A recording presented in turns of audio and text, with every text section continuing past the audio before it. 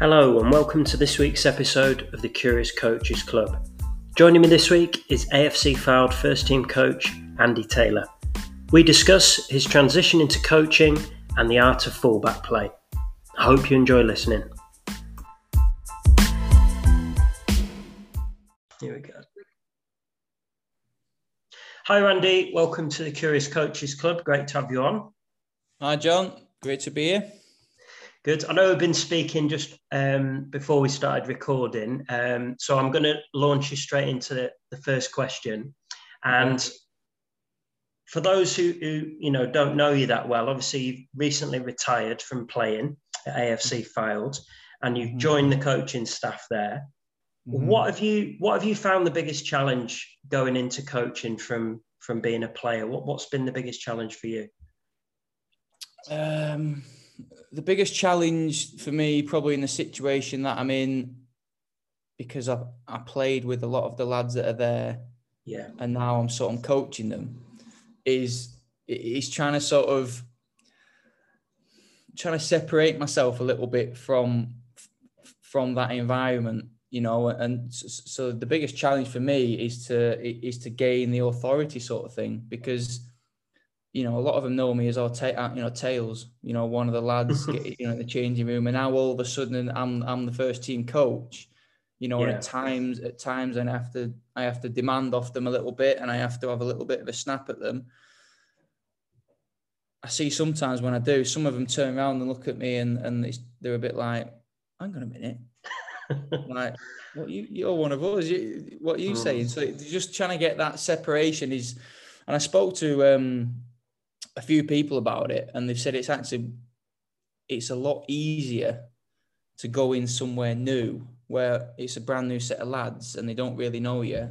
It's a lot easier doing it that way rather than doing it the way I've done, where you sort of play with the lads and then you're all of a sudden coaching the lads. So that's been a big challenge for me, but it's one I'm really enjoying and one I'm developing, hopefully. And the other one is probably. Sorry, I was saying the other big challenge for me is just finding ways of getting, because obviously I know the game. I've studied the game for my whole life, and I've been involved in millions and millions of training sessions. But it is completely different when you're the one in charge and you're running it. And they're looking at you for answers, and they're looking at you to set the rules and set the tempo and set everything. You're the man in the middle in charge. It is entirely different. So.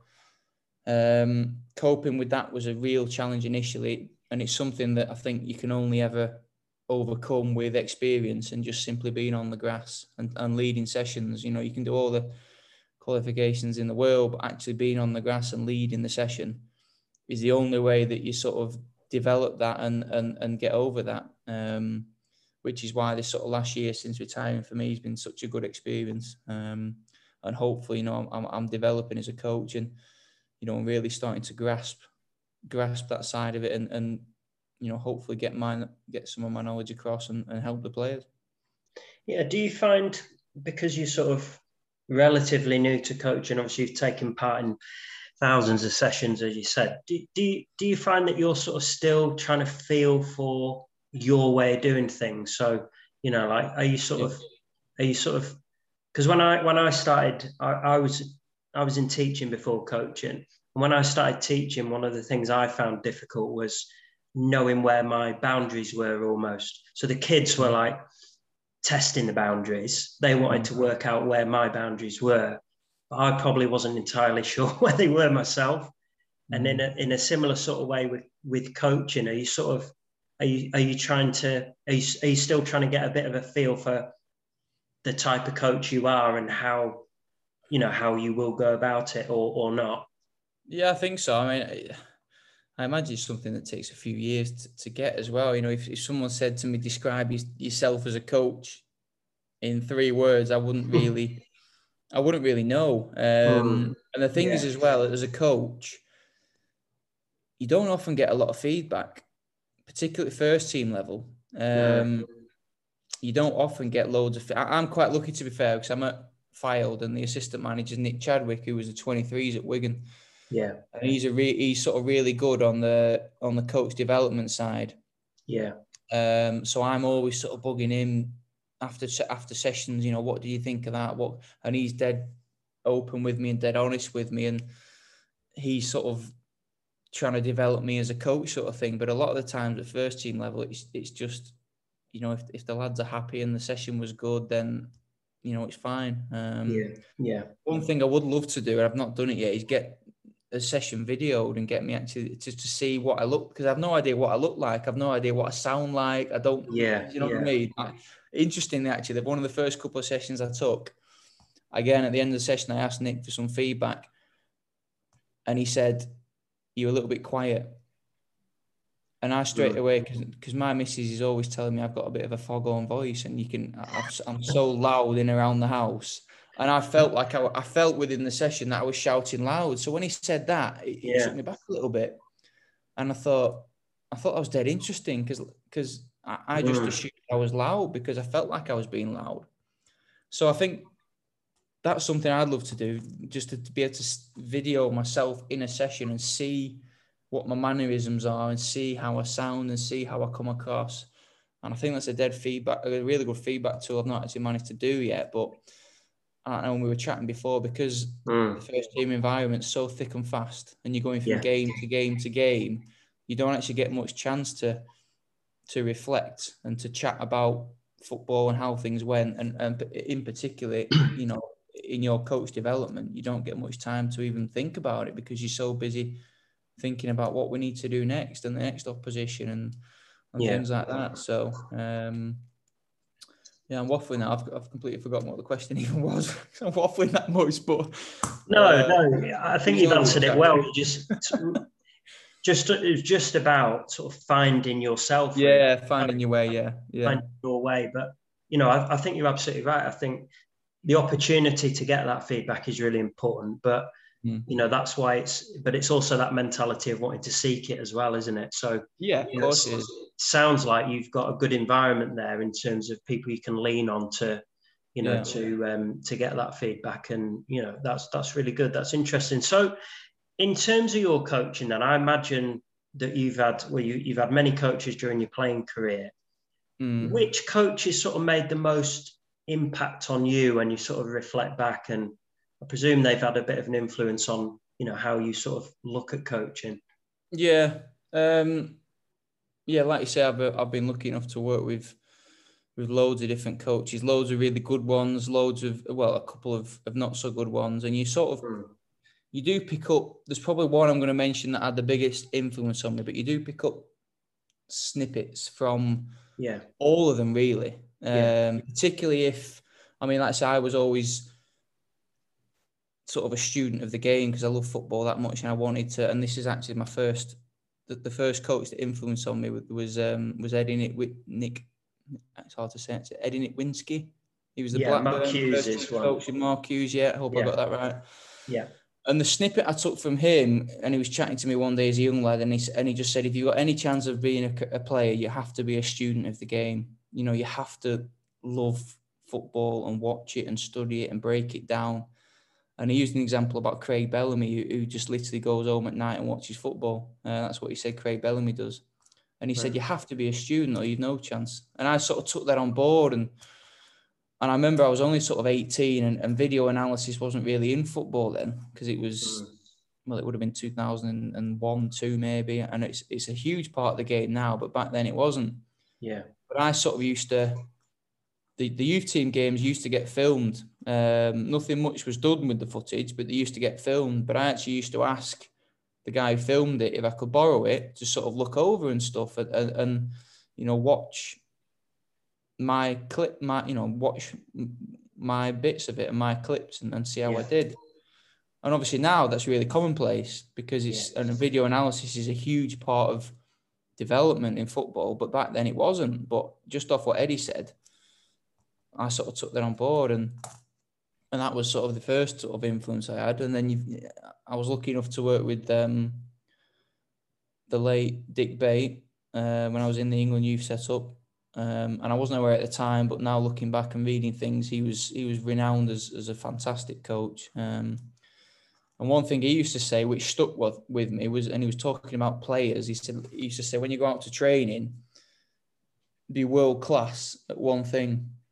That's what he said. He said, don't try and solve everything. Just think, right, I'm going to be world class at this today.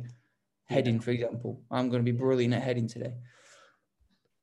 And now I'm a coach, transferring that to coaching, I think that's quite a good message because, and I found this particularly with me, when I'm taking a session, because at times you sort of see so many things that you could coach and so many things that you could fix, or so many things that you could, like say, stop. You could talk for hours and go into all sorts. And actually, if you can just concentrate on one thing, if you can sort of go into a session and say, right, from this session, if the lads can learn one thing, then I'm happy it's a good session. Rather than going into it and trying to, because you can't, sounds daft, but you can't teach football in one session. You can't. No. So I've sort of taken that from the coaching side. Just try and concentrate on one aspect per session. You know, and if you can really nail that, and it might be a bit monotonous and a bit whatever, but if you can nail that, and the lads nail that and they get it, and then next session you move on to something else, and then eventually you start seeing development rather than trying to solve everything all in one go. So that was a good message for me. But probably the coach with the biggest influences at Walsall is a guy called Richard O'Kelly. Okay. He was Dean Smith's assistant. And he was such a big influence because he was a little bit like a riddler. He always used to give you these riddles and he used to question everything and he just used to make you think. He just used to, as a player, there's so many players that turn up to sessions and go through them in autopilot without actually thinking. But he used to make you think all the time and he'd question why.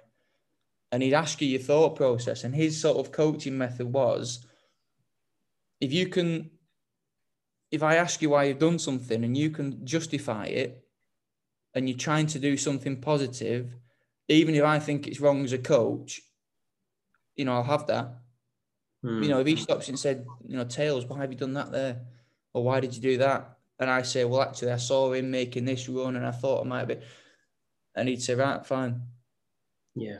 So he used to make you think and he used to make you make decisions. And in the end, the team at Walsall we didn't even need a coach because we had a team of thinking players and we could change formation within the game and we could solve problems within the game. So I think he was a massive influence on me because at the end of the day, you know, you can give players all the information you want, but they can't solve problems on the pitch because essentially that's what football is. Yeah, it's solving problems on a football pitch in a team, solving problems defensively. How do we stop the opposition?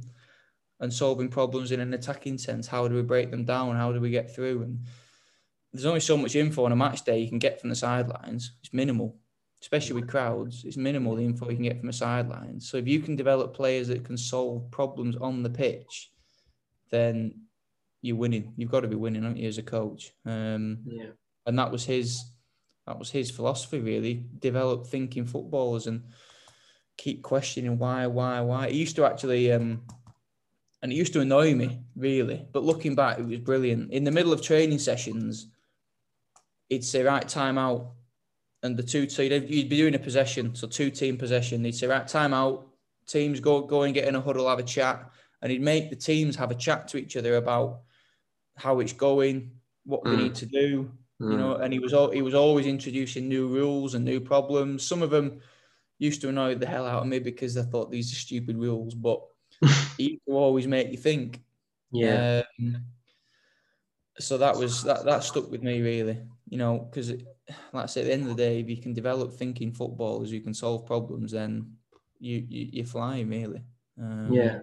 So that was on me. It's really interesting, and it's not, you know, with the greatest of respect, it's not necessarily what you might expect to find, you know, from a coach working in League One either, is it, really? Or you know, working in League Two. I mean, I've heard Dan Machichi, who's one of the, you know, the coaches at the FA, he became the MK Dons manager, didn't he, on a caretaker basis? And when I know that, you know, and although it wasn't wholly successful for him, I think there were some really close games when it just went against him. But one of his reflections from listening to him on another podcast was he said that working at first team level, he realised that the players just wanted to know sometimes. They just wanted him to tell them what to do. So, to change that dynamic is quite a challenge, isn't it? But ultimately, like you say, if the goal that you're working towards is to have players who can make the decisions for themselves on the pitch. But it maybe depends on the context. So if you're in a relegation scrap, you maybe need to adjust that approach slightly. Yeah, it depends massively. And I've always said this looking back, it depends massively on the culture at the club as well. Yeah. Because you have to have a certain, like I said, it used to annoy me sometimes what he did. Stopping it and getting together, and because you just, sometimes a first team player, you just want to play, and you just want to be, like you said, be told what to do. So it used to at times, and I always used to feel at times it's like an academy setup. So the culture of the club was massive, because it could easily have gone the other way, and you could easily have, if you walk into a first team squad and you've got certain characters and you try and implement that coaching style, and they don't buy in, you could easily just lose the players straight away. So it's a very risky, I think, way of doing things, particularly at first team level. Brilliant for a development coaching, but at first team level, it was a very risky way of doing things. But it worked because of the culture we had at the club. It was sort of, everyone was dead tight knit together and all sort of in the right direction, and I think the recruitment was massive. The characters that the manager brought in that would buy into that type of coaching was massive. Because, like I say, it only takes two or three strong characters within the squad to not buy into it, and you've lost the squad doing that style of coaching. But I think if you can do it, and it's a powerful thing if you can do it and you can get the culture right. It's a powerful way of coaching, but it's a very high risk sort of way, as Dan Machici was sort of alluding to. It's quite a high risk way of doing things. Yeah, it's a great reference point for you as a coach, though, isn't it? Looking back, as a way of working and experiencing that as a player as well. So you've talked about problem solving. I want to ask you a particular. I want to give you a scenario, really, and I'm interested in the art of fullback play. So, what were your strategies for defending against a wide player when they were quicker than you?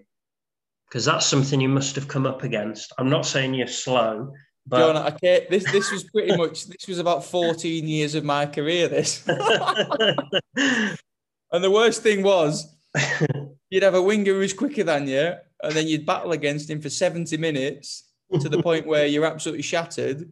And then you look over and you see, right, sub, and then they send the next one on. And you're thinking, oh my God, what am I going to do now?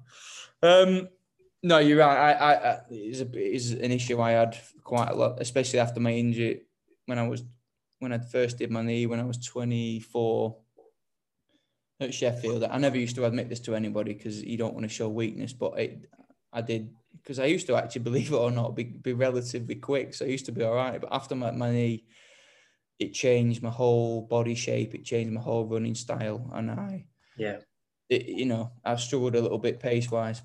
And that only went downhill. So I used to the secret for me was to just not get in a race, because if I got in a race, I'm losing.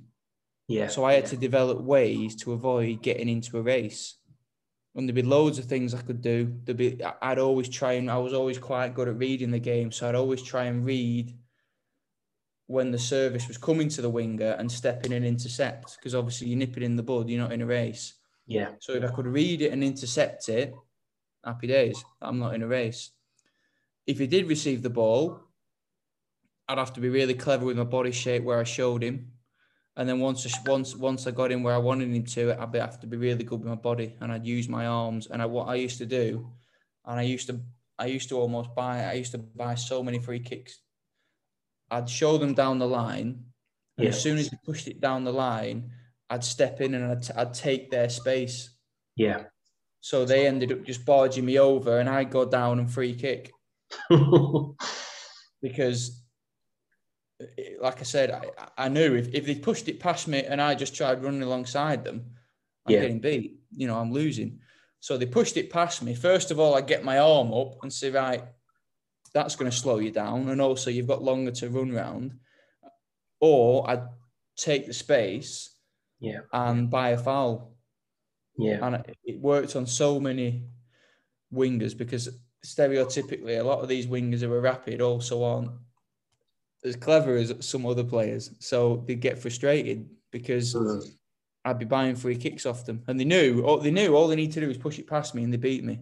But I sort of used my game intelligence a little bit to stop them doing that and to not get in a race. And that was it, really. It's just sort of like our manager calls them the dark arts, but it's like the dark arts of defending. And a lot of days, especially young defenders, they're very honest, they're very naive, and they're very, like wingers will push it past them and they will just run alongside them and try and beat them the honest way in a race. Whereas actually, I knew I couldn't do that for a lot of times. So you have to find tricks. And I remember Mark Hughes used to tell me one little tip he gave me, actually. He said, when you can see the ball coming across, give your winger some contact, or give your forward some contact. When the ball's nowhere near, you give the winger some contact, you put them off their stride a little bit. All of a sudden, the ball's coming in, they're not quite ready for it because they're thinking about you shoving them off the ball. So little things like that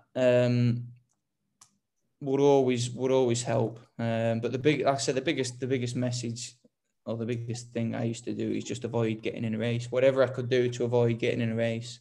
So if I could see that their centre half's got it and he's got a bit of time and he's looking to get the winger over the top, I'd just drop. Because I know that if I try and stand high and he plays it over the top and I'm in a race, I'm in trouble. So it was just all things like that, really. Little dark arts just to try and avoid getting in a race, because I'd always lose. No, it's interesting. I mean, there's a real intelligence and obviously a craft in what you're talking about. But it goes back to what you were saying previously about problem solving, doesn't it? And about finding a way to solve that problem, finding a way to deal with it. And it's something, we talk to young players in the academy about. You might have a player who's, physically less mature than others. He's a lot smaller. He still has to find a way to affect the game. He still has to find a way to make an impact. Really interesting. Sorry, I'm going to jump into there. Another way that I used to do it, and again, it's a massive message for young players, is I used to control my winger with my voice, because the last thing I wanted was the really quick winger I'm playing against receiving the ball with 10, 15 yards of space and being able to turn and get his head up and run at me, because then I'm in trouble. So I used to control my winger to stop him getting that service. Okay. So you know what I mean? So again, it's a massive message for young fullbacks, because you have to talk to your winger. You have to sort of control him where you want him to be to stop the service to the opposition winger. Yeah. It was a selfish thing, because I didn't want that winger receiving the ball and being able to turn and run at me and build up steam. I wanted him to receive it where I was in a position to go and nail him and get tight. Yeah. Do you know what I mean? And so I used to control my winger. So rather than sort of playing inside my winger straight to the fullback, I'd have my winger inside, so they have to go fullback and then winger, by which point I'm tight. Yeah. And it was just using my voice as well. So again, it's not really dark arts as much, but by using my voice and using my body, I could avoid getting in a race with the winger. That's great. That's really, really interesting. We've spoke about this prior to coming on the podcast, but I noticed when I look back over your career, you had quite a lot of loan moves, didn't you? You had three or four loan moves, a handful of games at each of those clubs. How important do you think loan moves are for young players, and what did you learn from yours? Well, first of all, I think they're hugely important because the academy system, the way it is, it's almost like a bit of a bubble. And when you're in that bubble, you sort of got no real idea of what real football is like, and if you manage to progress and get into your first team, brilliant, but the majority won't, and they'll have to go out into the real world and the football league and try and earn the trade. And I remember I got my first loan move at 19, and I wasn't particularly desperate for it. I didn't really know what, but I just got sent out on loan by the manager, and I went on loan. Absolutely loved it. It was first experience of proper first team football. But then it was QPR. But then after a month, the manager, it was Ian Holloway at the time, the manager got sacked. Apparently the club was having money troubles. There was 3 or 4 lads on loan. We all got sent back to our clubs. So I only had like a month and a half there. But after that experience, and then going back into it was just the reserves then, I think. It wasn't the 23, it was the reserves. Going back into that bubble, I was just desperate to get out again, desperate to get out as soon as possible and get back into the first team environment where, everything's on the line and, there's 3 points as lively, and I just loved it. And at times it was hard because, you made a mistake, you sort of felt it because people would tell you, the manager would tell you might get subbed off, you might get booed off the crowd, whatever. So it was tough, but it was just such a good environment. So I was desperate to get out, and I went out again, and then got recalled. And next season I went out, and I must have been in the right pain. I was constantly knocking on the manager's door, saying, "Can I go and play? I just want to play. I just want to play. Can I go and play?" And it set me up brilliantly because when I did eventually leave Blackburn, and I'm in that first team environment, I'd already had loads of exposure to it. So I just settled in, no problem. And I can never understand nowadays why players are reluctant to go out on loan at any level. It doesn't really matter on the level. It's just being in that first team environment, because at some point, if you're going to have a career in football, you're going to be in it and you're going to be thrust into it. And it's almost like I know we chatted before, it's almost like a sink or swim scenario. And you don't really get many chances at it.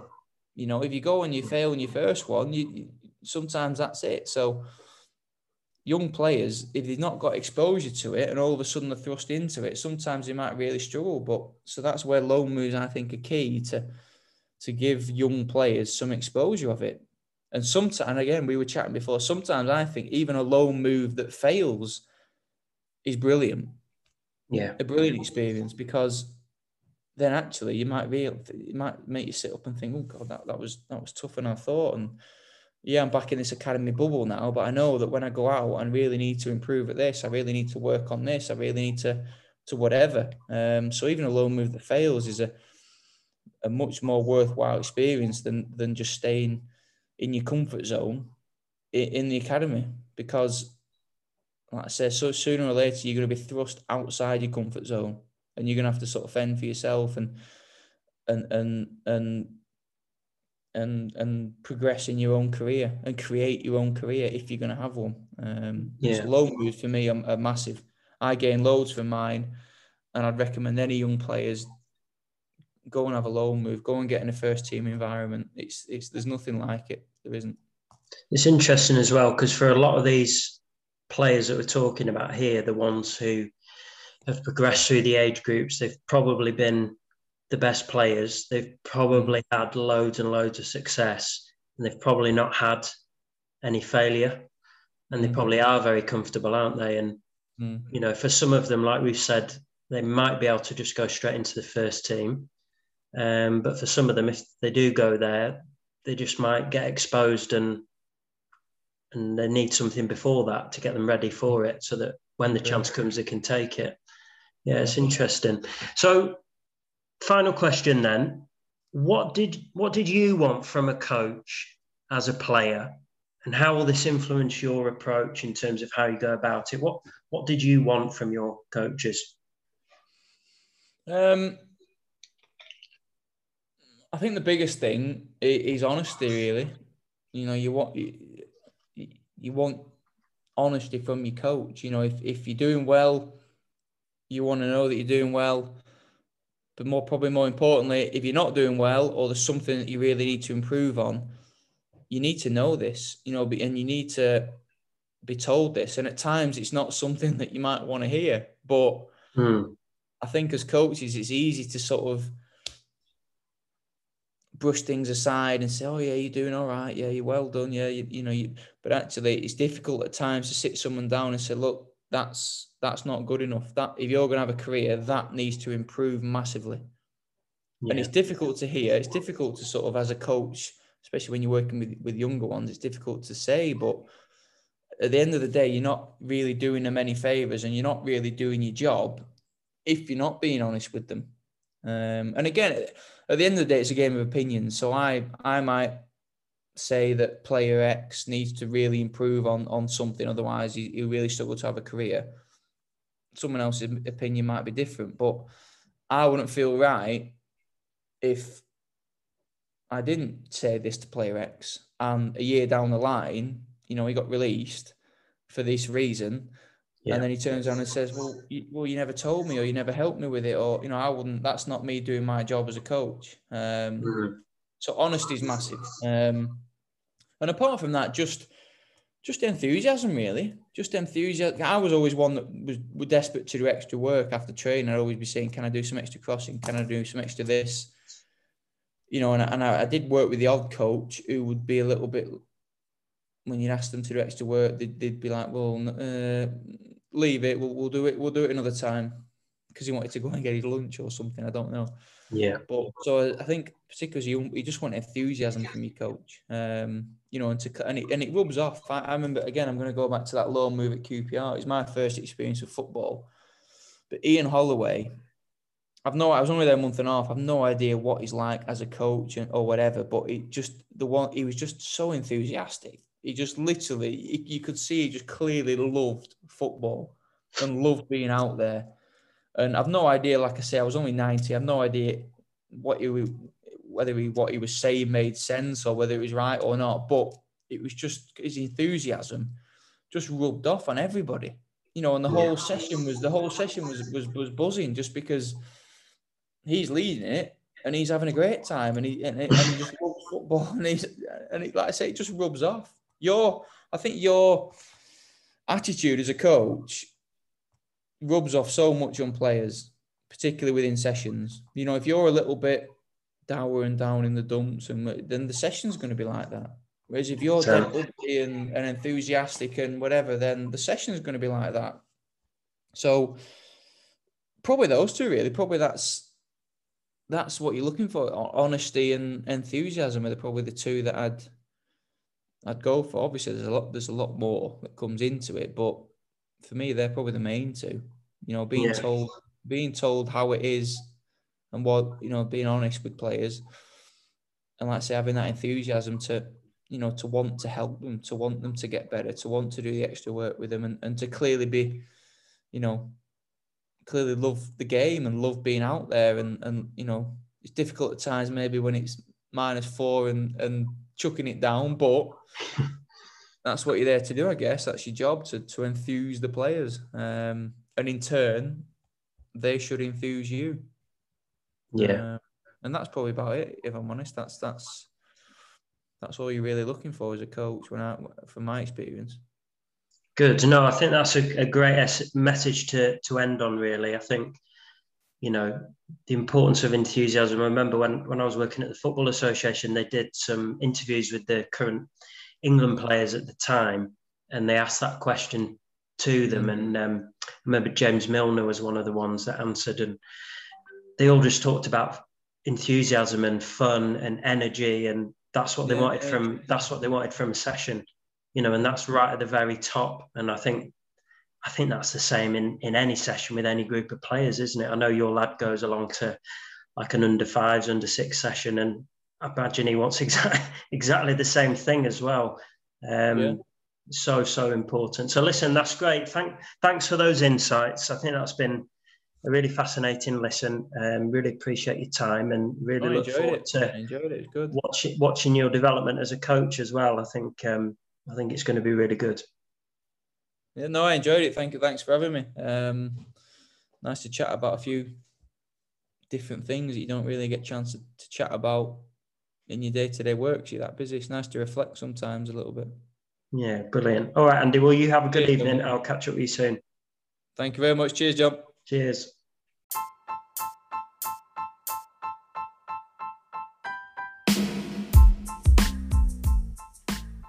Thanks once again for listening. I hope you enjoyed it.